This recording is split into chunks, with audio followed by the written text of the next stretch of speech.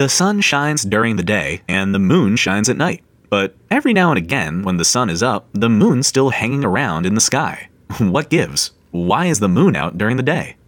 It's a common misconception that the moon flies through the sky directly opposite from the sun, so there can only be one in the sky at a time. The truth is that the moon is only directly opposite from the sun once a month, during the full moon. The rest of the time, it ranges closer or farther from the sun, and depending on the day, it can be very easily seen in the sky at the same time as the sun. On average, the moon is above the horizon for 12 hours a day, but those 12 hours don't always coincide with nighttime, so occasionally it hangs around as the sun comes up. And instead of the sun blotting out the moon with its bright light, sunlight illuminates the moon during the day, making it nice and easy for you to see. If you want to spot the moon in the sky during the morning, the best time of the month is when the moon is waning or getting smaller every night. And when the moon is waxing or getting bigger every night, you might be able to see it in the early evening before sunset.